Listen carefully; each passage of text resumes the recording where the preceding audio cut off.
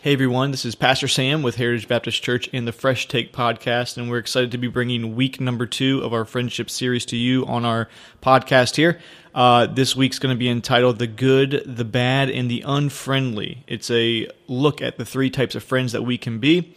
Also, if you would just take the time, go ahead and find us on Facebook and like our page, The Fresh Take Podcast. We would love to hear from you. We would also love for you to share this with your friends. We're just getting off the ground, so this is how we're going to promote ourselves. It's through you all, the listeners, so we're very excited. Just please help us by doing that. Like our page on Facebook, share it with your friends, and let's get started.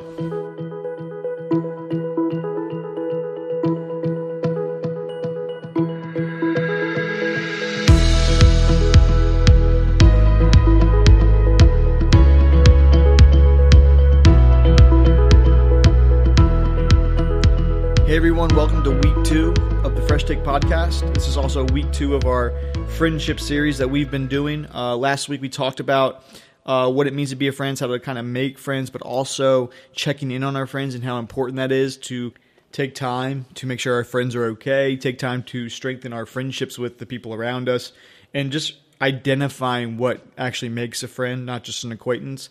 And so this week we're going to talk about 3 kinds of friends, and we've entitled The Good, the Bad, and the Unfriendly. We're super excited about this one, and I'm ready to jump right in. I think the first thing that we need to talk about, and the first question we need to ask is, what kind of friend am I? What kind of friend am I? If I was to be honest, if I was to be serious with myself, and not just think of myself in a very high way, would I be able to say that I'm a good friend? And what does a good friend look like? And so maybe you want to comment below, but let me know. What characteristic defines a good friend? What's the first one that comes to mind? I think for myself, I would say consistency. Consistency is huge because consistency means I'm going to be there repeatedly. I'm not just going to show up when things are good. or I'm going to show up through one of the bad times, but I'm also just going to be there whenever you need me. That's consistency. It's deciding that we are going to be there no matter the situation, no matter what I need to sacrifice. If I'm going to be a good friend, I'm going to be there. I read this quote the other day, and it says this: fake friends are like shadows, always near at your brightest moments, nowhere to be seen in your darkest hour. And that is spot on, because you really do find out who your friends are when you go through struggles. And if I'm going to be a good friend, I'm going to be consistently there for my friend when they fall short. I'm going to be consistently there for my friend when they go through anxiety, when they go through times that they just don't understand. And I'm not just talking about like being there for them, giving them answers, because I think we can all agree that when we're going through hard times, sometimes we don't need the fix. Now, we should be able to listen, right? But we don't need somebody to come along and fix it. Sometimes we just need somebody to be there with us through it. And that's what really comes to mind when I think of this verse in Ecclesiastes. It's in Ecclesiastes chapter 4, verse 10. And this verse really defines, I think, what it means to be a good friend. It says this: for if they fall, the one will lift up his fellow, but woe to him that is alone when he falleth, for he hath not another to help him up. Did you catch that? Like, for if they fall, the one will lift up the other. That's the amazing thing about having good friends. It doesn't matter what you're going through, they're going to be there for you. I think a big problem in society today is we've become very envious of our friends. So like when we go through hard times and they're going through good times, we get envious of that. And we might lash out, we might get upset, we might think, well, how come they get it so easy and we have it so rough? But this verse shows us that no matter what one or the other is going through, we need to be there for each other. If your friend's going through a good patch in life, celebrate that. Celebrate their victories. That's what good friends do. We consistently are there for them. We consistently celebrate their victories.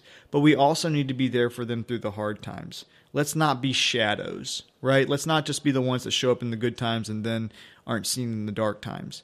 But let's truly be there for one another. Let's lift one another up just in case. If they fall, we're right there to help them. And right there to help pick up the pieces and move forward and not just have the answer all the time. because I know that gets frustrating. It's like you just want somebody to listen to you. I mean, my wife tells me that all the time, right? Those of you that are married out there, you understand this, that they don't always need the answers. They don't always need the fix. What they need is somebody to be there for them. And that, I think, is really what makes a good friend. Someone that can consistently be there for each other. And you need people like this in your life. God created this life for you to be able to survive by giving you friends, by giving you qualities to possess and to be in order to be friendly to others.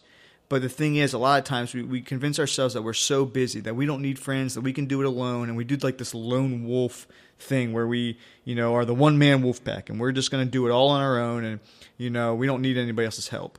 But the truth is we do. We need help. And we have to be able to be humble enough to accept that you and I need help in life. And if we're going to be a good friend, we will understand that not only are we going to be there consistently, not only are we going to celebrate little victories, not only are we going to be there for our friends through the hard times, but we are truly going to decide, you know what, I can't do this on my own. I can't do this on my own. I need help. Now, it goes against everything I think in our being to ask for help. I mean, remember like in school when the teacher would ask a question and she, nobody would want to give the answer because nobody would want to be wrong in front of somebody. But she also always asked that question, does everybody understand? Does anybody need to explain this further? And like, even if you had no idea what was going on, you were not going to ask for help because you would just figure it out. And I think we try to go about life like that. Even if we have no idea what's going on in our life, what's happening, and we don't know where to go, it's like we refuse to ask for help. And we have to get over that. That's a bad quality to possess, somebody that cannot ask for help, because that's pride. Pride says, I can handle this on my own. And pride brings us to being a bad friend. That's not a part of the good friend. That's a part of the bad friend, right? The one that's prideful, the one that can't accept help, that won't ask for help, that doesn't want any help doing anything. I can handle it on my own. That's a problem. We have to understand, hey, let's be consistent. Let's be consistent in our walk, but also let's be able to ask for help from our friends. If you need help, ask for it. And if you're a good friend and somebody asks you for help, go help them. Be there for them. Like, what's like the one thing that we all just, we kind of cringe when our friends ask us for help on? I know for me, it was like moving. I've had friends that have moved, multiple times. And it's just like, helping our friends move might be the worst thing ever. You're coming and you're having to like help them move their entire life. You're having to help them move their giant furniture. It's just like, it's such a pain. But the thing is, it goes a long way. And when your friend asks you to do something, let's be there for them. That's what we're called to do if we're going to be a good friend. Now, there's a good friend, but there's also the bad friend, right? And that kind of brings me to another verse that I want to bring up, and that's out of 1 Corinthians 15. 1 Corinthians 15. And, this verse, I think, really shows us what a bad friend looks like. And it's in verse number 33. And it says this: Be not deceived. Evil communications corrupt good manners. Right? Be not deceived. Don't lie to yourself. Evil communications corrupt good manners. Well, what's evil communication? Listen, I'm a pretty sarcastic person. Right? And a lot of time my sarcasm gets me in trouble in this friendship arena. Because, like, not only am I sarcastic all the time, but, like, when I'm not being sarcastic, I'm not taken seriously, right? But even beyond that, evil communication can be something like gossip. Evil communication can be something like talking about that friend because they're going through a hard time. Talking about that friend because you don't understand the decisions that they're making, right? Like, to be a good friend, yeah, we have to offer tough advice sometimes, but we also, like, even when our friends don't take our advice, like, that doesn't give us the ability or the reason to go and talk about them and the decisions that they're making behind their back. This verse reminds us of that. Evil communication can corrupt good manners. Influence is an amazing thing. Influence is an amazing thing because we're all being influenced every day by the people around us. We're all being influenced by the things that we watch. We're all being influenced by the things that we look on social media. We're being influenced. And when those influences are evil communication, guess what? It's going to corrupt us. There's this old saying, it's kind of, corny. Actually, my sister used to have it on a youth group t-shirt that she had a long time ago. But the shirt said, "Show me your friends and I'll show you your future. Show me your friends and I will show you your future." Because guess what? You are going to be influenced by your friends. And when you're influenced by your friends, whatever they're influencing you towards is what you're going to become. So if what they're influencing you towards is evil communication, then guess what? Your good manners are going to be out the window. If whatever they're influencing you towards is going to be negative, you're going to be a negative person. If you surround yourself with negativity, you're going to be a negative person. Now is your chance to surround yourself with real friends. You have an opportunity today and every day to make sure that the things that are influencing you in your life to become a better person, to become a better Christian, to become a better friend, those things should be at the forefront of your life. We need to stop with the evil communication. We need to stop letting the influences of the world corrupt us. Because through social media, always being envious, through Instagram, through all those things, right? That stuff influences us in a major way. And even if we don't want to admit it, it does, right? And so we have to understand that this is what drives bad friendship.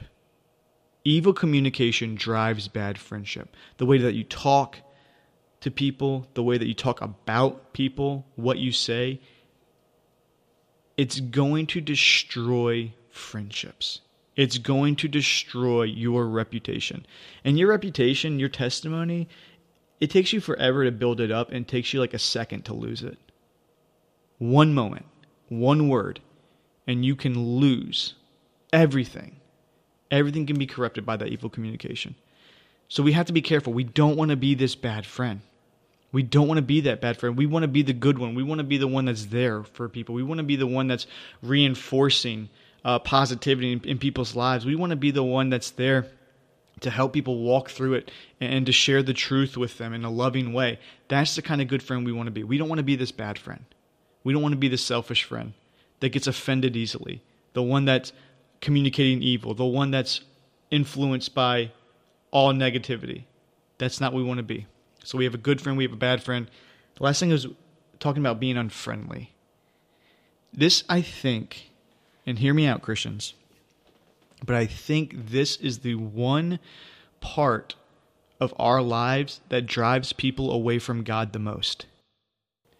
I also believe this is the one part that drives people away from church the most, is unfriendly people. The amazing thing is, as Christians, we have the truth. We have the truth that we have a loving God that wants to know and love His whole creation. And since you and I are part of that creation, God wants to love us. He wants us to know Him better. But the thing is, when somebody comes to church, when somebody gets around you, they know you're a Christian. And if you are unfriendly, you are pushing that person farther and farther away from God. And this is such a stigma in church today. Now hear me out, because I'm not saying become so open-minded that we reject truth, right? That's not what I'm saying here, because in the words of a famous theologian, humble tip, you can be so open-minded that your brains will fall out. And that's not what we're talking about. You need to have truth on your side. You need to know what truth is. But I will say this. We as a church, sometimes we know the truth, but we don't speak it in love. And the truth is that the truth without love is not going to bring anybody to Christ. The truth without love is not going to bring anybody to Christ. Listen, I learned from while I was in college, and also you hear it a lot, that people don't care how much you know until they know how much you care. And until you can build a bridge, until you can become a friendly reminder of what God is all about, you will not win people to Christ, period. People will not come to your church. People will not want anything to do with God. People will not want anything to do with Christianity if you yourself are not a loving person. And if you're unfriendly, if you have these characteristics of being an unfriendly person, being a bad friend, then guess what? You are driving people away from Christ. The one thing that you should be bringing them towards, you are driving them away with being unloving. So I hope today that you'll just understand this. That I'm coming from a place where I understand. I'm coming from a place where I know that I can be a better friend. I'm coming from a place that I know I need to push away the bad qualities of being a bad friend. That I need to be consistent. That I need to be loving. That I need to be friendly. And not just to bring people to Christ, but to make sure that people understand just what it means to have a good friend. I need good friends in my life, and in order to have good friends, we need to show ourselves friendly. So listen, today, this is, again, your chance. This is your chance to be a better friend and to understand what that takes. So I hope today maybe you might think of it differently. I hope today that you start becoming a better friend. I hope today that you start possessing better qualities of what and influencing people in the correct manner. Just be a better friend altogether.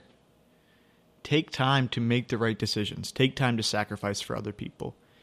And let's start being better friends towards each other for the goal of gaining not only better friends, but gaining more family when it comes to Christ. Because people will listen to the truth when they hear it coming from somebody that cares about them. So let's start sharing the truth of Christ and His love by being friendly towards one another.